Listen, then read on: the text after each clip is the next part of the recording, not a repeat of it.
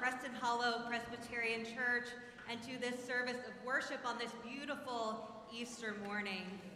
If you are worshiping with us for one of the first times, I want to extend a special word of welcome to you. I welcome also those who are joining us through our live streaming service and those blessed folks who are in our extended sanctuary space this morning. On a day like today, where we celebrate our risen Christ, it is good and right for us to be gathered here.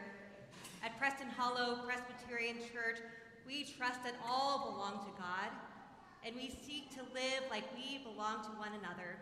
And I want to invite you into a few ways we can live that out together this morning. First, at the end of your pews, you will find a friendship registry pad. Please note your attendance so we know that you're here. And as you pass those pads along, please take note of the names of those who are sitting around you so we can greet each other by name and continue to grow as a family of faith. In your pew racks in front of you, you'll notice a connection card. If you're looking for a church home or you've been a longtime member and desire for a way to connect more deeply, please use those cards to let us know how we can journey with you in your journey of faith. And you can share those cards with us in the offering plates when those come through later in the service.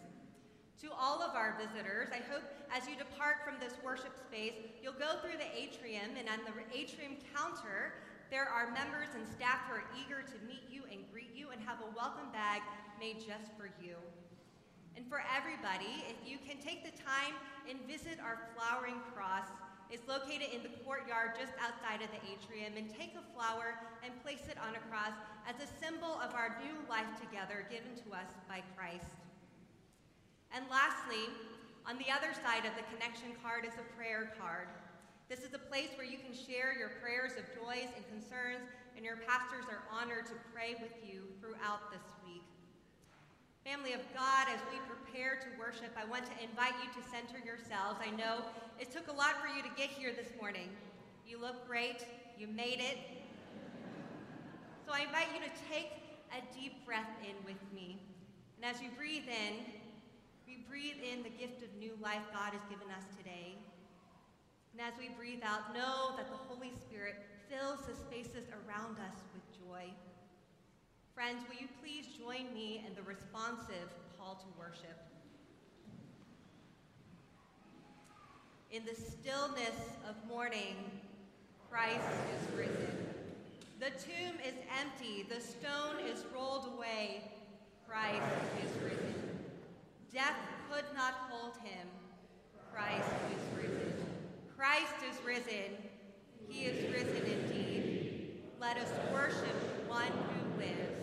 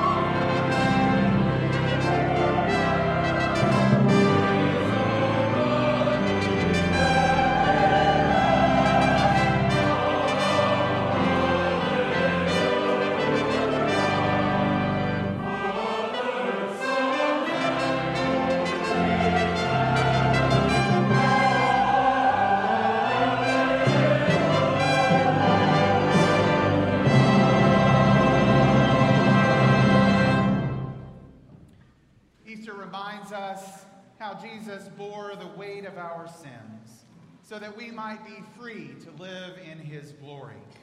When we come together in confession, we step boldly out of the shadows of shame and guilt and into the welcoming and redeeming light of our risen Lord. Trusting in God's grace, let us pray together our prayer of confession. God of life, you have conquered the grave and given us new life in Christ. Yet we are still in need of resurrection. We continue to make mistakes, to say the wrong things, to walk past people in need, to dwell in doubt and fear. Forgive us, God, and call us once more to new life. Help us to be people who believe, proclaim, and live the resurrection. Amen. Who is in a position to condemn us for our sin? Only Christ. And Christ died for us. Christ rose for us. Christ prays for us. Christ reigns in power for us. Anyone who is in Christ is a new creation. The old life is gone, and a new life has come. The tomb is empty, for God's love conquers all. Friends, hear and believe the good news of the gospel. We are saved by grace through faith. In Jesus Christ we are forgiven. Thanks be to God. Amen.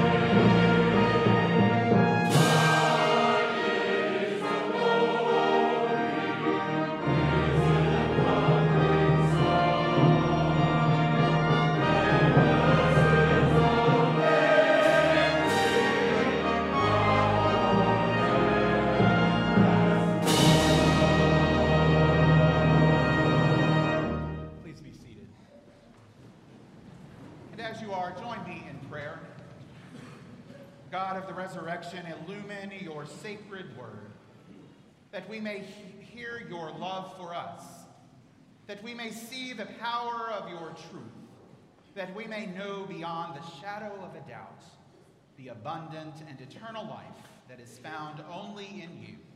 Through Christ our Lord we pray. Amen.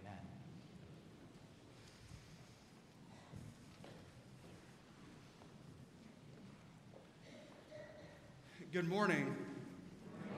It's good to see you all on this glorious Easter morning. I've been thinking about you all week. I've been thinking about how good it is for us to turn to this story that we have heard throughout our entire lives, to hear this story of good news for all people in all places. And I've been thinking about how good it will be for us to hear that afresh and anew this very day. I want to welcome you to Preston Hollow. And I want you to know that over these last 6 weeks, we've been wrestling with the questions that Jesus asked the disciples. Here's the thing that you need to know if you haven't been here. Jesus asked far more questions than he ever answers. In fact, they asked Jesus 186 questions throughout all of the Gospels. And Jesus only ever answers them 8 times. In fact, Jesus responds to many of the questions that people ask of him by asking a question, over 360 questions of his own. So, on that Easter morning, when Mary and the disciples get to the tomb, it's fitting that Jesus has a question for them. The question we're going to explore today is this: whom are you looking for? Listen now for the word of the Lord to all of us this day, from the 20th chapter of the Gospel of John. Listen, because this story, I believe, my dear friends, has the power to change our lives. It was early on the first day of the week while it was still dark. Mary Magdalene came to the tomb and saw that the stone had been removed from the tomb. So she ran and went to Simon Peter and the other disciple, the one whom Jesus loved, and said to them, "They have taken the Lord out of the tomb, and we do not know where they have laid him." Then Peter and the other disciple set out and went toward the tomb. The two were running together, but the other disciple outran Peter and reached the tomb first. He bent down to look in and saw the linen wrappings lying there, but he did not go in. Then Simon Peter came, following him, and went into the tomb. He saw the linen wrappings lying there, and the cloth that had been on Jesus' head not lying with the linen wrappings, but rolled up in a place by itself.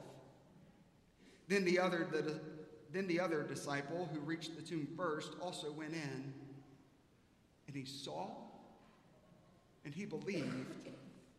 For as yet they did not understand the scripture that he must rise from the dead. Then the disciples returned to their homes, but Mary stood weeping outside the tomb. As she wept, she bent over to look into the tomb, and she saw two angels in white sitting where the body of Jesus had been lying, one at the head and the other at the feet. They said to her, "Woman, why are you weeping?" She said to them, "They have taken away my Lord, and I do not know where they have laid him." When she had said this, she turned around. She saw Jesus standing there, but she did not know that it was Jesus. Jesus said to her, "Woman, why are you weeping? Whom are you looking for?" Supposing him to be the gardener, she said to him, "Sir, if you have carried him away, tell me where you have laid him, and I will take him away." Jesus said to her, "Mary." She turned and said to him in Hebrew, "Rabboni," which means teacher. Jesus said to her, "Do not hold on to me, because I have not yet ascended to the Father, but go to my brothers and say to them, I am ascending to my Father and your Father, to my God and to your God." Mary Magdalene went and announced to the disciples, "I have seen the Lord." And she told them that he had said these things to her. Friends, this is the word of our Lord. Thanks be to God. Let us pray.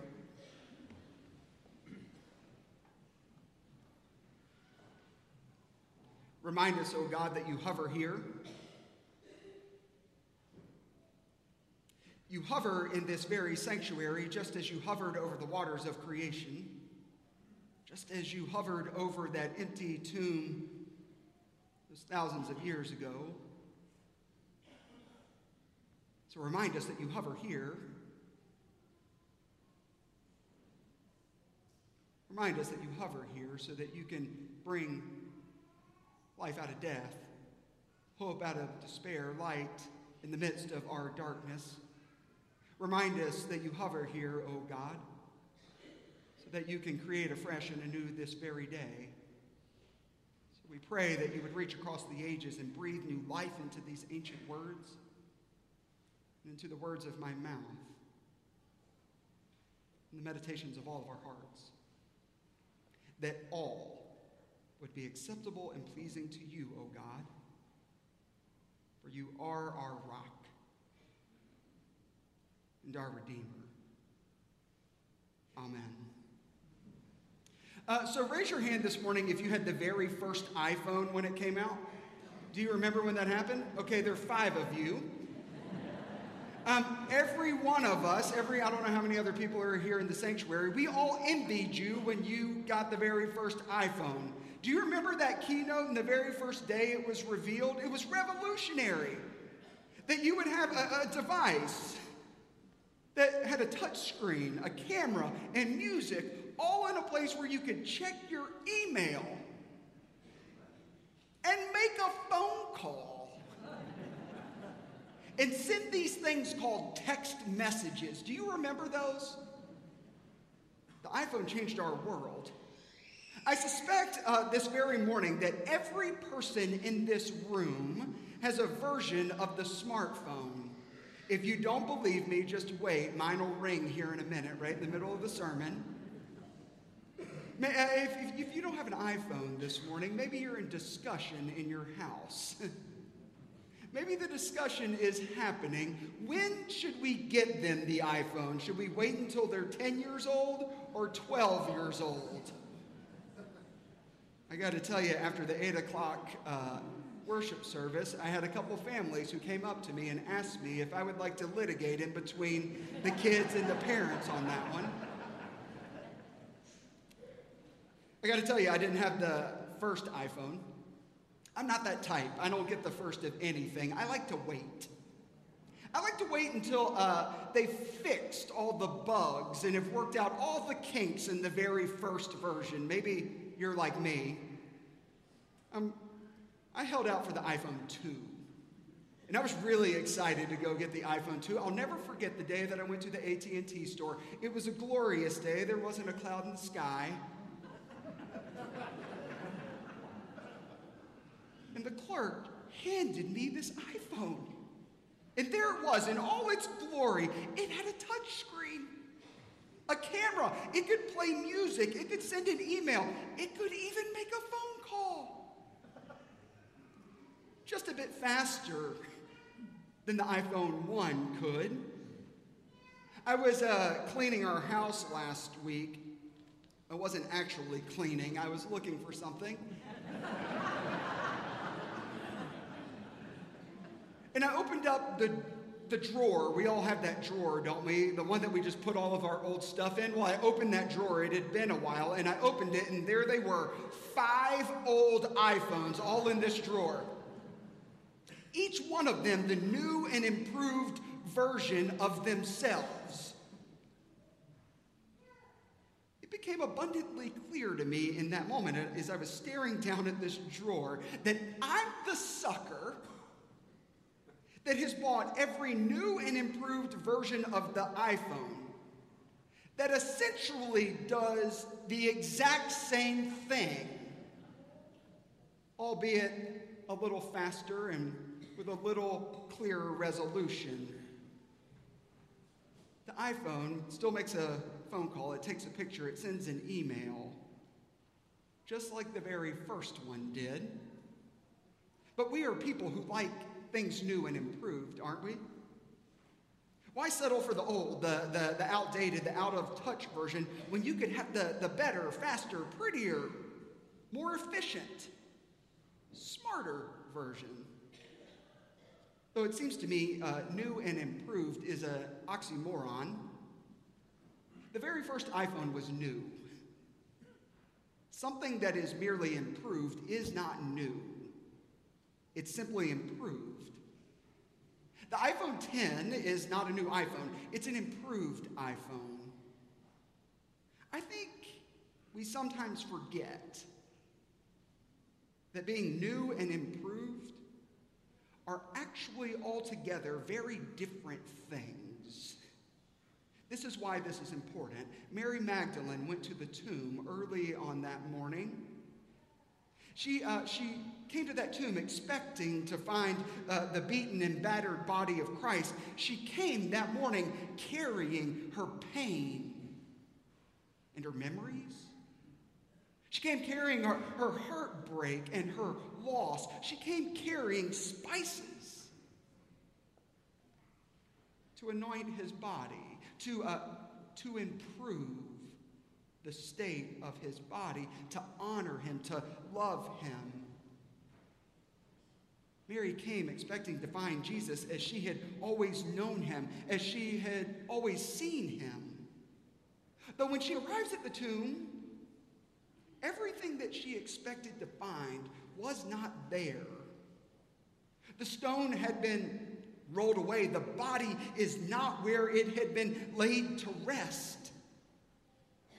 And so she runs and gets the other disciples. And after they leave in what I can only interpret as puzzlement and amazement, Mary stands there and begins to weep because she thinks someone has taken him. The gardener then asks, woman, why are you weeping? Who are you looking for? And she says, tell me where you have laid him, and I will carry him away. And then Jesus says to her, Mary. She sees what she couldn't see before. It's Jesus. Though it's Jesus as a new creation, a new person, not simply an improved and healed version of himself. He's something altogether new. Another way to put it is this way. Jesus is not merely resuscitated. He has been resurrected. And there's a major difference, my friends. Jesus was not simply brought back as an improved version of himself, Jesus 2.0. No, Jesus died. And in his death, God brought Jesus back as a new creation, as a radical new beginning. Resurrection is not resuscitation. This is an important point for us to remember this morning. So important, we're going to do something that we don't normally do in Presbyterian churches, okay? Repeat after me. I'll go slow, don't worry. Resurrection is not resuscitation. Resurrection is not resuscitation. Except here's the thing, we like things to be resuscitated. It's easier if things are just resuscitated, and here's why. If things can merely be resuscitated, if the old thing can get a little bit of new life in it, then we can go back to when things were good. You don't believe me? How many of you have walked into the sanctuary this morning hoping that a relationship in your life will be resuscitated? For instance, maybe it's a relationship with a partner or a spouse that you just wish could get back on the right track when things were good. How many of us have walked into the sanctuary this morning hoping that a relationship with one of our children or one of our parents, if we could just skip over all the pain and the hurt, if we could get it back to when things were good, just Jesus, give me a little bit of that life. Or, how many of us feel like we don't have any hope anymore? Our life doesn't have any meaning. And we hope that Jesus will resuscitate our life and we can get back to the good old days. Back when we felt like we had a purpose in this world. How many of us are clinging to the memory of a faith that we once had? And we pray, we've come to hear this beautiful music this morning, to hear this glorious choir. We pray in the midst of it all that our faith will be resuscitated. Maybe we'll catch a breath of new air. Here's the thing. What Jesus has to offer is not resuscitation. What Jesus has to offer is resurrection, and this is why it is so important for us to get clear on this. I think and I believe if we ask God to merely restore or to resuscitate us to the way that we have been, then we are not asking God for as much as God intends to give. It seems to me in this story, God is not content simply to return or restore us to former things. Instead, God wants to give the gift of resurrection, new and abundant life. And that is only something God can do. And the reason that this is so hard for me, and I suspect so many of us, is because for resurrection to take place in our lives, it means that something might have to die.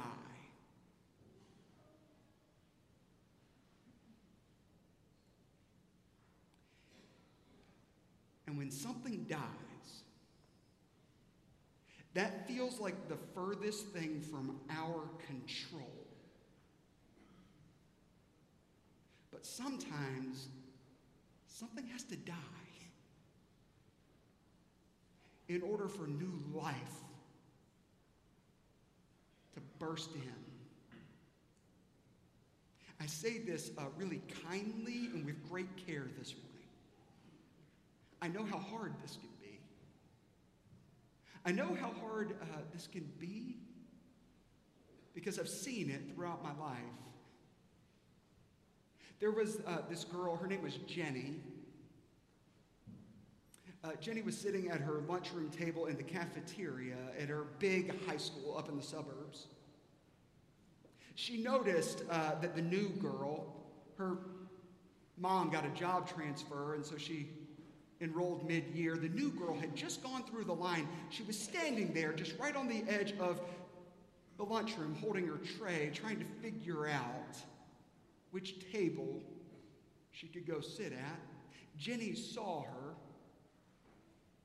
and so the girl mistook Jenny's eyes as an invitation to come sit. The new girl got halfway to Jenny's table when Jenny stood up and said, real quickly, all the new and really ugly people, they sit over there by the trash cans. The girl was mortified, lost it right there, dropped the tray, started crying. I only found out about it because Jenny was in our youth group. Jenny came on Sunday and she said, I did the most horrible thing at school last week. She said, everybody at school thought it was funny. Everybody at school thought that I was being really cool, and so they came and they slapped me on the back and they said, Jenny, that was great what you did to that new girl.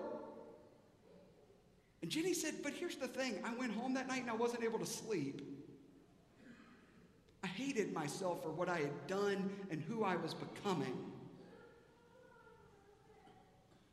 And one of our youth group leaders said, Jenny, you know that you don't have to live that way. You don't have to live trying to make fun of other people and try to be protective of your own emotions. Jenny said, well, I don't want to ever feel this way again. And on Monday, the craziest thing happened. They went back to school. Jenny sought out that girl. She apologized. And then at lunch, the girl was even more timid. She didn't even bother going through the line this time. She packed her home lunch. Jenny saw her over in the other corner of the lunchroom. When Jenny did the craziest thing that you can do, she stood up and she called her out by name. She said, Ashley, why don't you come sit at our table today? You can have my seat. And she scooted over and made a seat for Ashley. Jenny wasn't perfect after this. That's not what resurrection is about. Though I will say Jenny was different. You could see it when she walked into church the next Sunday. She sort of carried herself in a different way. You could see it in her face. The old life had gone, a new life had begun for her. Resurrection, not resuscitation. There was a guy in my last church. He was really struggling at work. He worked real hard and he had his dream job. Turns out it wasn't everything he had made it out to be. In fact, he hated going to work every day. Hated it. Even more, he hated his boss. And he hated who he was becoming. We were at a coffee shop right around the corner from the church. He looked at me, and you know what he said? He said, I've become so cutthroat at work. I get so stressed out when the numbers don't come in like they should. I get like 30 minutes with my kids every night. And I spend half the time yelling at them. I hate who I've become. I just listened to him. It poured out of him. I didn't have to do anything. And at the end, I said, man, can I pray for you? He said, yeah. I said, what can I pray for? He said, will you pray that I'll find joy in my work again? So I did. A couple weeks went by. He called me. My cell phone rang. In the car, I answered. He said, "You'll never believe what happened today." I was sort of hopeful. I said, "Oh, what? What happened?" He goes, "I got fired." I said, "Really?"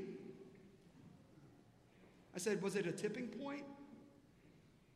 Something go really wrong?" He said, "No, nothing like that. Reorg. Cut my position. We had just filled out private school application." I'm scared, man. I know I hated that job, but I was counting on it. I'm numb. "You want to meet me for a cup of coffee?" I said, "Yeah." Months went by. I mean, this guy put out more feelers and more applications than anybody I've ever known. And he was coming up empty. When he said it was, he was up in the middle of the night one night, and a thought came to him. It came to him just like that. He thought, maybe I'm looking for a job in all the wrong places. He said, "I don't know what made me have this thought, but I began to wonder, if I didn't have to work, what would I do?" He created his own business, doing what he loved. I called him this week, asked him how he was doing. He said, "Matthew, I could have never imagined 7 years ago that when I went through that dark night of the soul moment, when I was at my lowest, I could have never imagined the new life that was waiting for me." He said, "I'm a new person. I'm certainly a different husband. I'm a better father. And I'm trying to be the boss that I most wanted all those years ago." Resurrection, not resuscitation. I'll never forget the summer I was interning at a church. I was like 12 years old. I was like 22 years old. But I was sitting there one afternoon. I was in my office minding my own business. And someone knocked at the door, and I went out. And there was this woman. She was in her late 60s. And she looked disheveled. And I said, "Everything okay?" She said, Yeah. I don't mean to bother you. I'm sure you're in there praying and working on the sermon." I said, No, you're not bothering me at all." She said, "Can I come in? There's something that I want to tell you. I got to tell you." I said, "Yeah, come on in. You can sit right here." She said, "Do you mind if we shut the door?" I said, "Only if you're comfortable with it." She said, I would really appreciate if we could shut the door. I don't want anybody else knowing about this." And I said, "Yeah, anything you need. What's up?" She said, I came in today because I wanted to share something with you." And she pulled out this coin and she put it right there on my table. She said, "I wanted to come all the way over here to tell you that today I've been sober 6 months. This is my bronze 6-month sober chip." She said, "This is the first time in 20 years I can actually feel. I can feel the pain that I've been trying to numb with alcohol for the last 20 years, the pain of what it was like to have that broken marriage and to raise those kids by myself. I can feel the pain that I caused my boys and my family. And these last 6 months have been hell." She said, "Not because of not drinking. I mean, that's been hard. They've been the hardest 6 months of my life because I'm actually living and working through my own pain and my own stuff. I had to come and tell somebody that today, 6 months now, I feel like I'm actually living." Resurrection. Resurrection. Not merely a resuscitation. My dear friends, who have you come here looking for this morning? Have you come looking for a Christ who will merely resuscitate you? Because if you have, Jesus would like to offer you something greater. For Jesus the Christ promises to bring resurrection, to bring a radical new way of life, a radical new beginning to you and to me and to our entire world. For they arrived early in the morning. It was still dark. The stone was rolled away. The tomb was empty. For he was gone. For he was a new creation. Therefore, you and I, we are too. For we are all promised resurrection on this Resurrection Sunday. In the name of the Father, and the Son, and the Holy Spirit, world without end. Amen.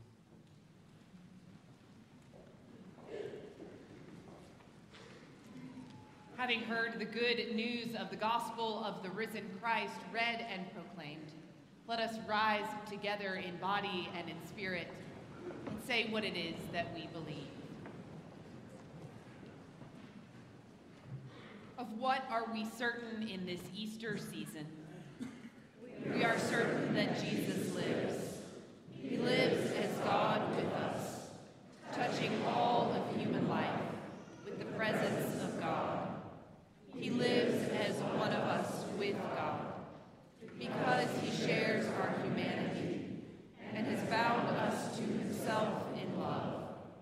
We have an advocate in the innermost life of God.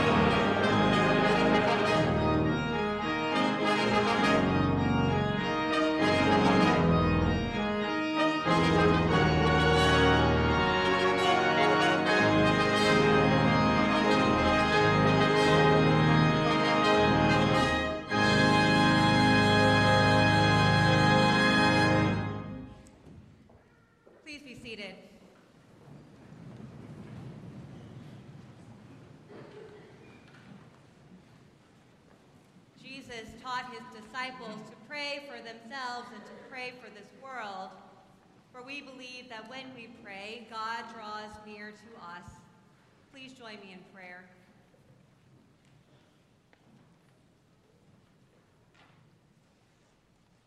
Holy and risen Christ, to the surprise and disbelief of so many, you come to us in unexpected ways. And as we turn our hearts to you in prayer, we ask that you continue to surprise us, to open our eyes to see what has been before us all along, how the power of your love redeems all that is broken, For even the joy we amid this day cannot hide the challenges that are before us and within us. Like Mary, we often find ourselves weeping in the darkness, for we know there are people in hard times and in hard places where it seems God's presence is completely absent. In those war zones and conflicts happening all around the world, in the extreme poverty known by too many people and too many children, even in our city, in the violence we inflict amongst ourselves, against our creation, in our schools, our places of worship, in our own homes, and against our own bodies. In the illnesses that grip our minds, our health, and our caregivers burdened by our growing helplessness. Holy God, there are people and there are places where we yearn for you to make yourself known. People and places that we can only name in the silences of our hearts.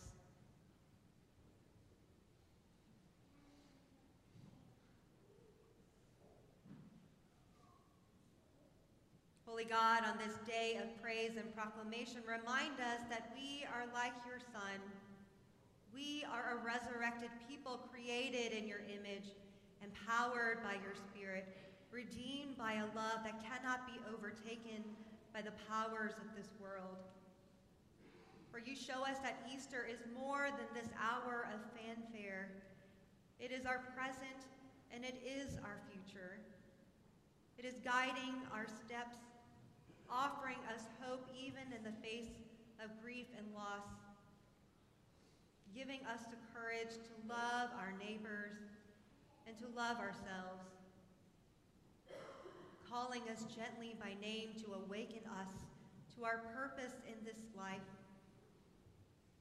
in transforming this entire world day by day until our risen Lord comes again in glory. Eternal God, for the gift of new life and the abundance of your mercy, we offer you all praise and glory and thanksgiving. And with the confidence of your children, we lift our voices together, praying as your Son so lovingly taught us to pray, saying, Our Father, who art in heaven, hallowed be thy name.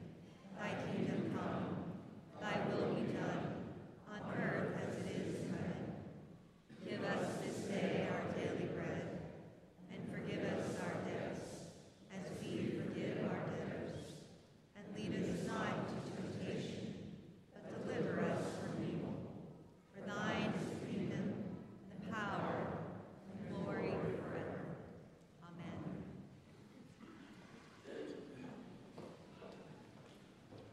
We have heard the story of Christ's resurrection today, and we are invited to be a part of God's ongoing redemption as it unfolds all around us. One way that we join the Spirit's presence in our world is through the giving of our tithes and our offerings. Today we have a special opportunity to join our fellow Presbyterian churches in giving in the one great hour of sharing offering. This gift allows us to make a collective impact through the ministries of disaster recovery, hunger alleviation, and community transformation. There are specially designated envelopes in the pew racks in front of you for your gift today. In response to the joy of new life in Christ, it is right to offer our gifts and our thanks and our praise, our morning tithes and offerings.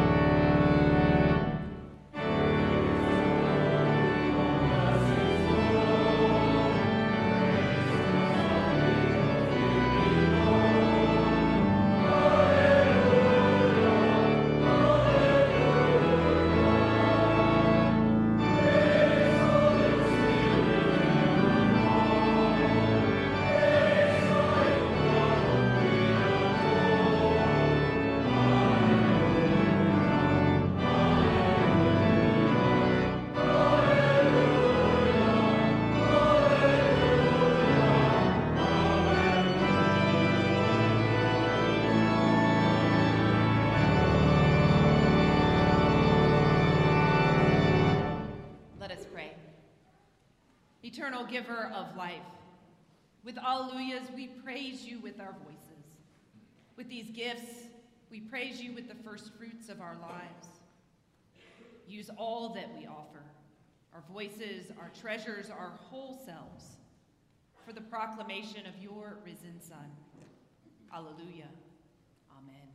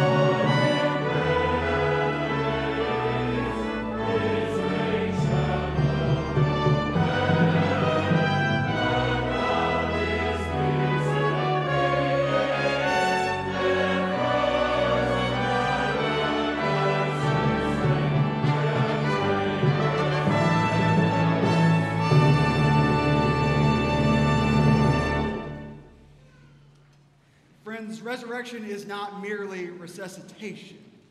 So go forward to live as resurrected people. And as you go, may God give us the grace never to sell ourselves short, grace to risk something big for something good, grace to recognize that the world is now too dangerous for anything but truth and far too small for anything but love. So may God take our minds and think through them. May God take our lips and speak through them. And may God take our hearts, each and every one of them, and set them on fire. And may the grace of our Lord Jesus Christ, the love of God, and the fellowship of the Holy Spirit be with us all and guide us in our many, many different ways this day and all of our days. Amen. Please remain standing for our choral response.